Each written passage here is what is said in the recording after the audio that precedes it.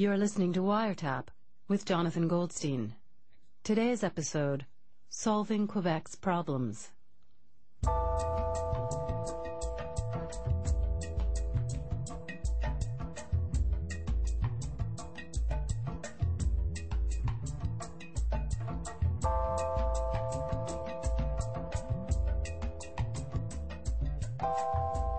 Our next caller is Dougie, calling from Candiac. What's your problem this evening? I'm having relationship problems. Ooh, okay, why don't you just start from the beginning? Okay, well, I guess it started 3 weeks ago. I was just hanging out at home Friday night, drinking a beer. My girlfriend Cheryl was puttering up around and getting ready for she had some big business dinner or something. And I'm sitting there watching bowling, and I've just gotten a brand new bowling ball, and watching how the experts do it, and then this was sort of polishing my bowling ball, and just like checking how it feels against my fingers and whether the holes are drilled right. And I got my feet up on the ottoman and started looking at my toes and started looking at my fingers, you know what I mean? And it occurred to me that my toes, I don't know if everybody's toes are like this, but the only toes I'm really familiar with are mine and Cheryl's, but my toes are thicker, a lot thicker than my fingers are. And I started thinking about how bowling ball holes, even though you're supposed to put your fingers in them, how they're sort of like more toe shaped. What are you getting at? I don't know. My mind started wandering. I started thinking about putting my toes in my bowling ball, and I tried it. You tried to get your toe in the bowling ball? Yeah. Just my big toe. And even though, the bowling ball was really big, like I couldn't fit my toe in there, you know what I mean? Do you often get these crazy ideas? Little things, I don't know. Sometimes I try and make pancakes inside out and stuff like that, which is impossible, by the way, but you're bored on a Friday night, you know what I mean? And I don't know, my toe didn't fit in my bowling ball. I was wondering, I wonder if Cheryl's does, That's all. Right. So she's rushing around the house, scrambling to get ready for her evening out. Yeah. And yes, I started following her around the apartment with the bowling ball, and she got impatient, a little bit, and she was like, I gotta get, I'm running late, and I'm just being playful, I guess, you know what I mean? You're just being silly. I'm just being silly, you know what I mean? And like, what's life if you can't stop from your running around on a Friday night just for a second, to play a game? And she's like, I have to go, right? I'll put my toe in your bowling ball later, And I was like, Cheryl, you're 32 years old, and you're acting like it. She's like, what are you talking about? It's like, look, 10 years ago, you would have dropped everything to put your toe in this bowling ball. I was like, the bowling ball hasn't changed. You're the one who's changed. So what happened? So she did it. I mean, she stuck her toe in the bowling ball, sort of, stands up and kind of sticks her tongue out at me, and then she bends down to slide her toe out of the bowling ball, and it's stuck. It's completely, it's totally stuck.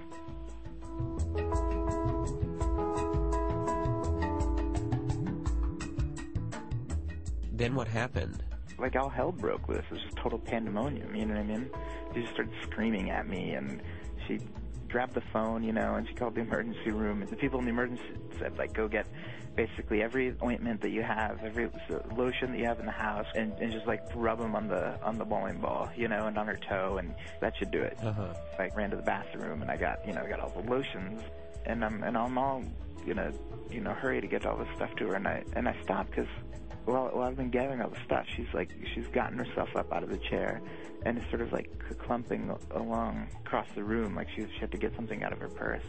It was like an animal with a foot caught in a trap or something, and it was almost kind of heartbreaking, to see her like she's usually so like poised, and so like certain and go, and she's very goal-oriented, and she's always running around getting things done and, like, never stopping. And for, like, a moment, everything, just sort of, like, stopped. And I rushed over there, and I sort of knelt down, and I sort of lead her to the couch. And I sit down on the footstool across from her, and I've got the bowling ball and her foot in my lap, and I just start rubbing it into her foot, lotions and creams, and into the bowling ball, you know. And, like, in the back of my mind, I'm like, this cannot be good for my brand new bowling ball, you know. But also at the same time, I just don't care. She's hurting, and I'm, you know, trying to help her out. But it's also like, you know, it's just sort of nice. I mean, I'm essentially giving her a foot massage, you know, and just sort of fussing over her, and just felt quiet. And it was like there was like we were connected, you know. And then, you know, I mean, eventually her foot came out. And that was it. The spell was broken, and she was like, oh, thank God. And she got up and started running around again, and she's like, I can still make the meeting. And she put on all her clothes and ran out the door. That happened a couple weeks ago, and I keep sort of turning it over in my head and thinking about that hour that we spent together, you know, and how nice it was. Like there's these two things that I love so much. We're connected. Cheryl and bowling, you know, and I looked at her, and she was like half woman, half bowling ball. Does that make sense? It's like she was like a mermaid. And so I guess that's why I'm calling you. You know, I guess that's my question. It's like, how do I get back to that point? Like, how do I get her to wear that bowling ball again? You mean metaphorically, right? No. Like literally, like how, you know what I mean? How should I broach it, you know? You want to force a bowling ball back onto her toe? No, I don't want to force it on. I just think, you know what I mean? It was like, I was just so in love with her. I want to get back to that. Okay, Dougie, it sounds like your lives might be sort of separate, right? Like it's Friday night, she's going out, you're staying at home, you're watching television. Maybe what you enjoyed about this moment with the bowling ball was just the act of doing things together, you know? I think I understand what you're saying. Trust me on this, okay? I think you and Cheryl just have to be doing things together more often. Have you thought of taking a class together? Maybe you could take a cooking class together. Maybe you could take tango lessons, maybe. I'm not a tango guy, okay? I understand. I think I understand what you're trying to do, but I have a problem, and I'm trying to fix it. I don't think tango is going to do it. All right, Dougie, maybe you should just take Cheryl bowling. Have you ever done that? Have you ever gone bowling together? Well, no. Well, maybe that's your activity. Do you think that would work? I think it's worth a shot. I feel better already. Well, okay, great. Well, mission accomplished. Thank you, Mr. Goldstein. You're welcome, Dougie.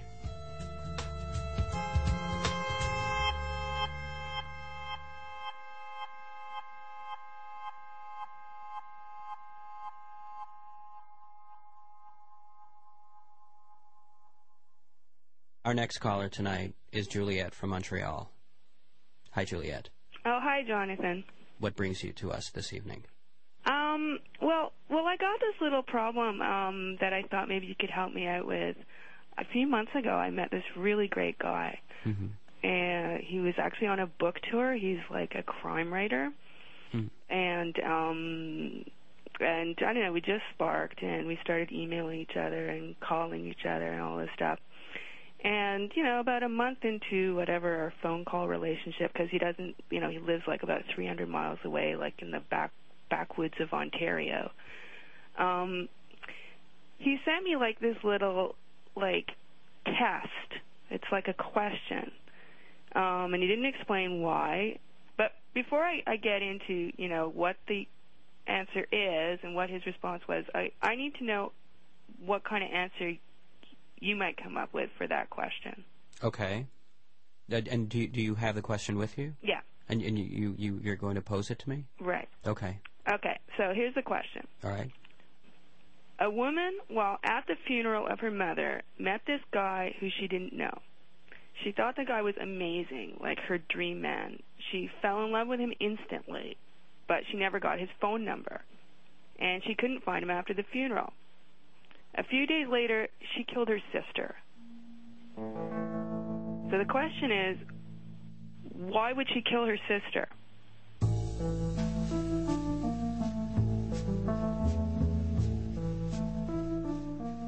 So, what's her motive for killing her sister? Well, I mean, to me, it's obvious. Mm-hmm. I mean, she met him at a funeral. Right. So she decides to kill her sister so that there'll be another funeral, and she'll run into him at the funeral. No? Exactly. That seems so obvious to me, because someone who, like, you know, would kill their sister is pretty crazy. So, I mean, I just thought, like, what's the logic of a crazy person, right? Yeah. You said the same thing. I said exactly the same thing. Yeah, to me it seemed like, you know, just pretty obvious. Yeah. So, you know, I took some time, like, thinking about this because I wanted to impress him with, you know, how smart I am. And I sent back, like, my answer. And I did it in this really cocky way, too. I was like, okay, like, that was so easy. Like, send me a hard one now.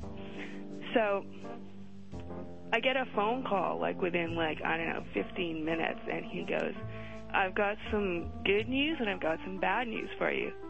The good news is I got it right. And I'm like, yeah, duh.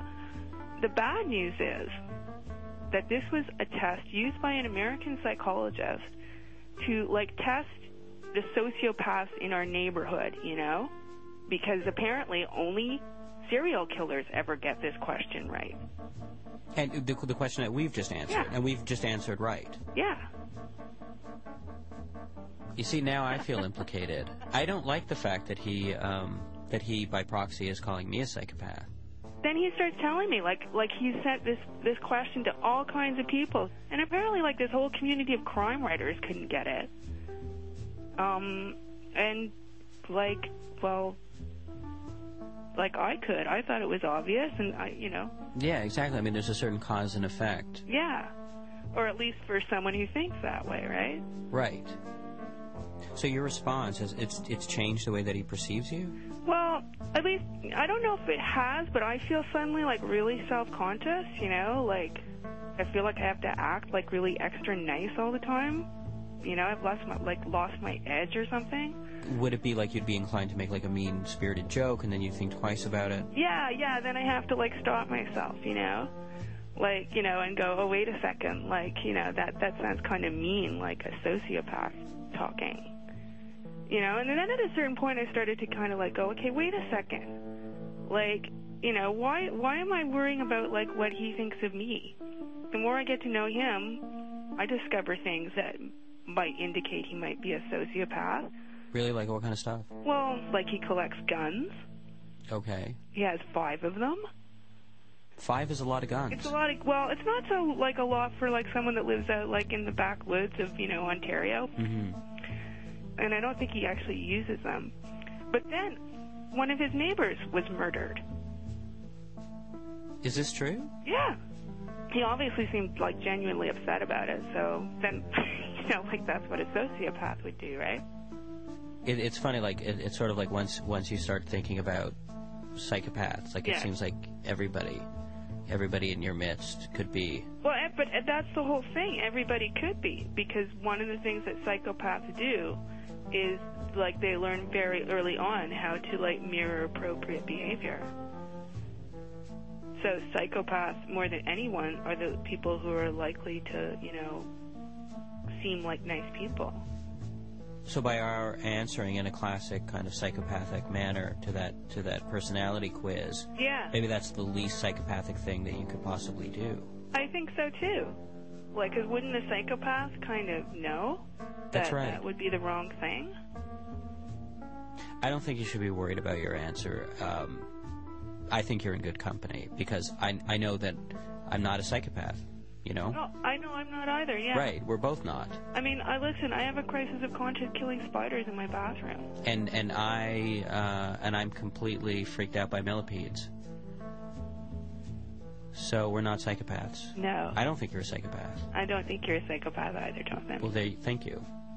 Glad to be of assistance, Juliet. Okay, well, thanks a lot, Jonathan.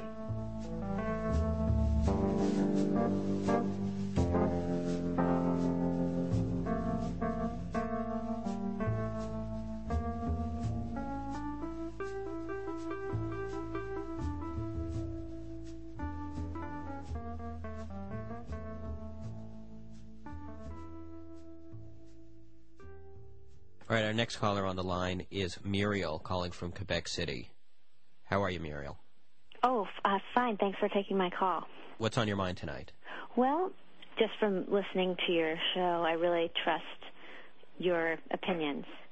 And I have a 17-month-old son. Mm-hmm. His name is Sid. Uh-huh. And I actually think that he may be the reincarnation of the Buddha. I have a theory about it, and I just wanted to run it by you. You think that Sid might be the Buddha because, I mean, is he physically Buddha-like? Does he have a big belly? Yes. He says, I'm imagining he's a smiley baby. Yes. And he was very bald when he was first born. Is that Sid in the background? Yes. Sorry, yeah. So you have the bald head and the big Buddha-like belly, but yes. I mean, why? Well, but there are qualities that he has that are truly not qualities of regular average babies, I think. I mean, I'm sure everybody thinks this way about their kid, but I really feel this. I mean, the other thing is, always he's been drawn to the color orange, which, again, I'm not sure, but I just remember this from college, that the Buddha you always see the Buddha dressed in like an orange robe. He does eat, it's kind of a problem, but he likes to eat crayons, but he always goes for the orange crayons first, which is interesting to me, I think, because, why? Orange. It's always orange. It's always the orange one. Maybe they look like carrots? I mean, he does like carrots, but loves oranges also. So those fruits, though, I meant not the color. I mean, like, he likes oranges to eat. All right, well... Yeah. I think it would be weirder if he enjoyed lemons, because they're so sour. Okay, do you ever go to the supermarket and look at the baby food that's offered? Do you ever see, like, orange baby food? No, I don't think so. Yeah, because they don't make it. Because babies don't like it. No. And it very well could be that he's recognizing something from a past life or whatever. Okay, when I tickle him now, he doesn't laugh because he's learned something that I think, it took the original Buddha many years and many hours and days of meditation to discover. He's given up sensual pleasures, and he realizes that they're empty and hollow. And so when I tickle him, he just looks at me with this kind of, there's no point to the laughter. There's just this kind of heaviness about it. Huh. That's not typical, I don't think, for babies. Babies usually like being tickled, yeah. Yeah. I mean, I've been, I was in a mother's group, and I would bring these things up, and just everybody would look at me, and I just know, that I have something different here I'm dealing with. And what does his dad think? Well, I don't know. He's not really here.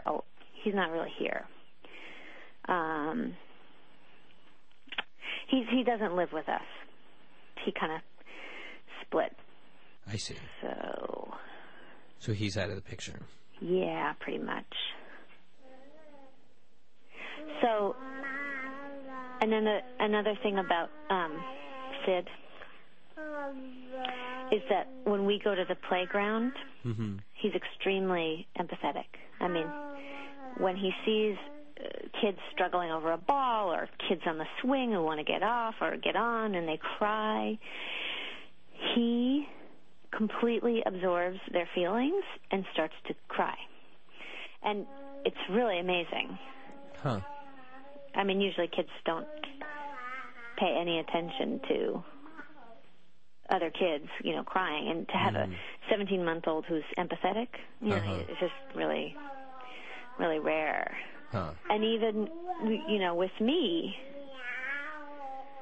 he can kind of pick up what I'm feeling. Well, right now, exactly. I mean, I'm feeling a little sad, and he is reflecting me like a mirror.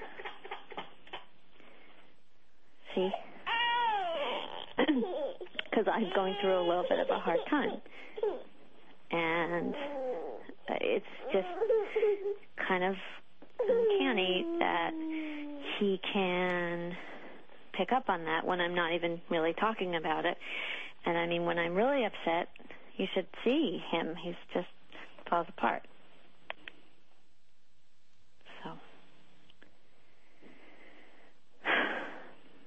So anyway, I mean, that's why I'm calling, and I just want to know what your opinion is. Well, you know, I mean, I think like in a lot of ways, all babies are kind of like the Buddha. Oh. You know, they're sweet and he's on the phone. They don't hurt anybody. He's on the phone. He's grabbing the phone. Yeah, he wants the phone. You want the phone? You want the phone?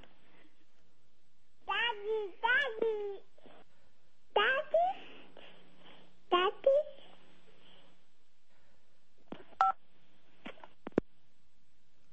Hello? Hello? Muriel? Oh, she's gone. All right, our next caller.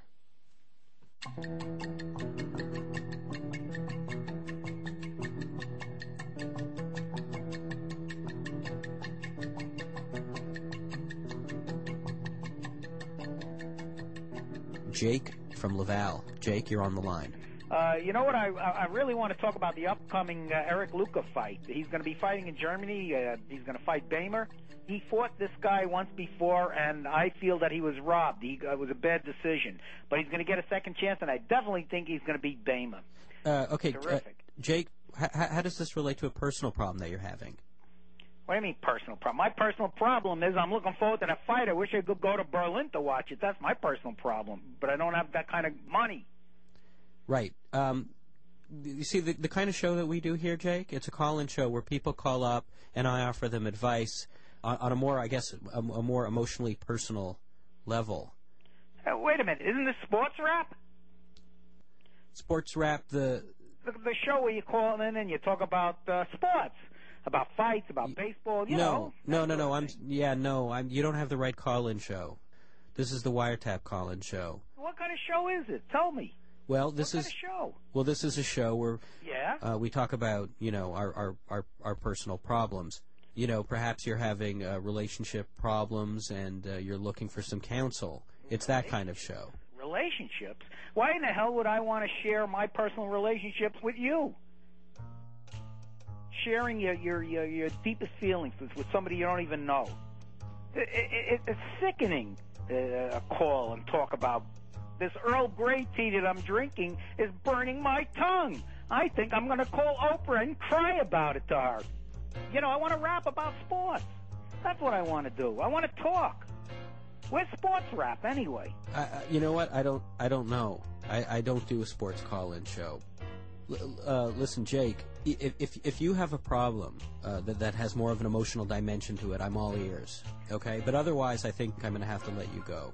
I got an emotional problem. My problem is that people have changed. The world has changed.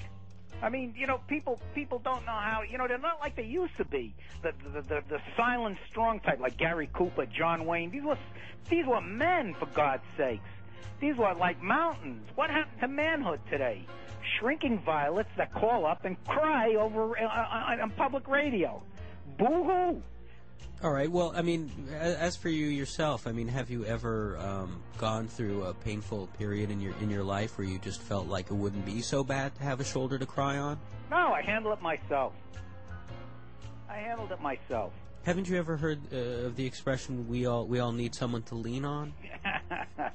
Lean on. You think that's funny? Look at all these songs. Yeah, it's all these songs that come out now. Lean on me, you know, and I'll lean on you. Well, what's wrong with that sentiment?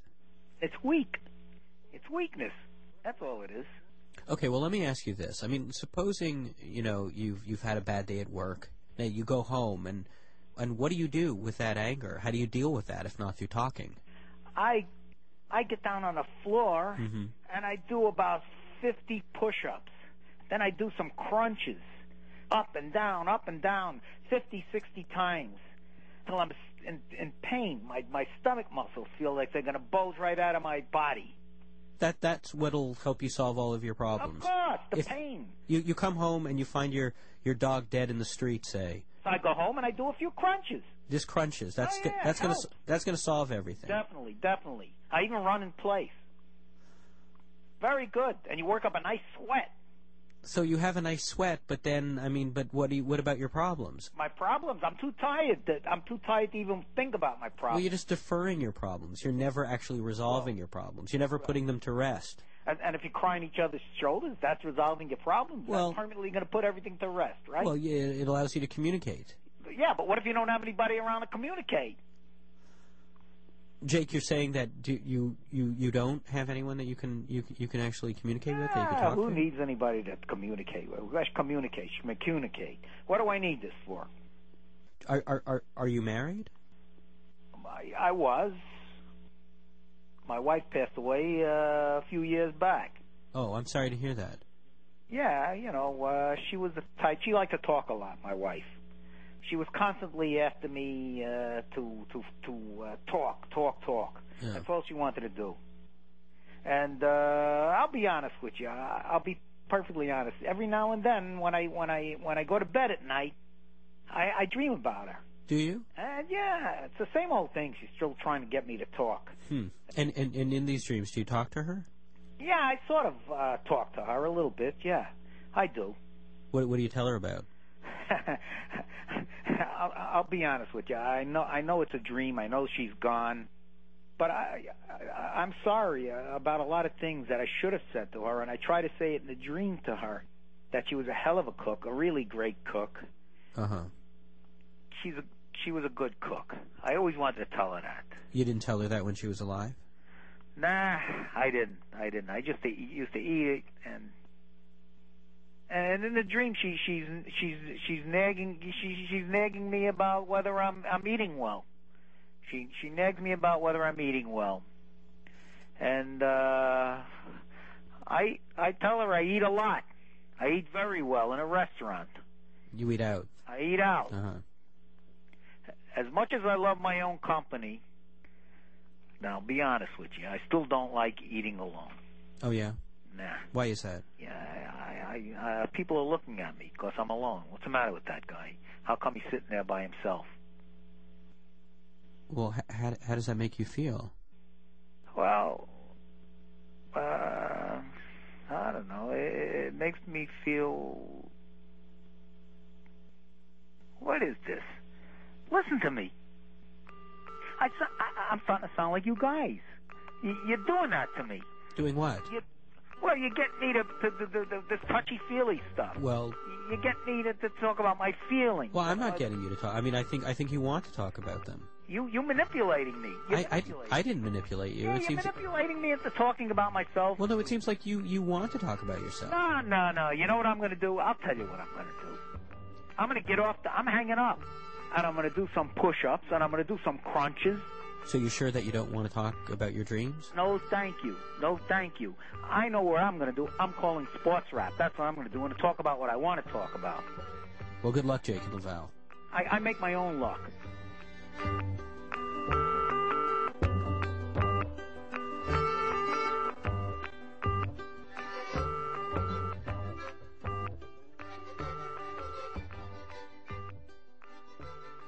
On WireTap today, you heard Jorge Just, Juliet Waters, Wendy Dorr, and Buzz Goldstein. WireTap is written and performed by Jonathan Goldstein and produced by Jonathan Goldstein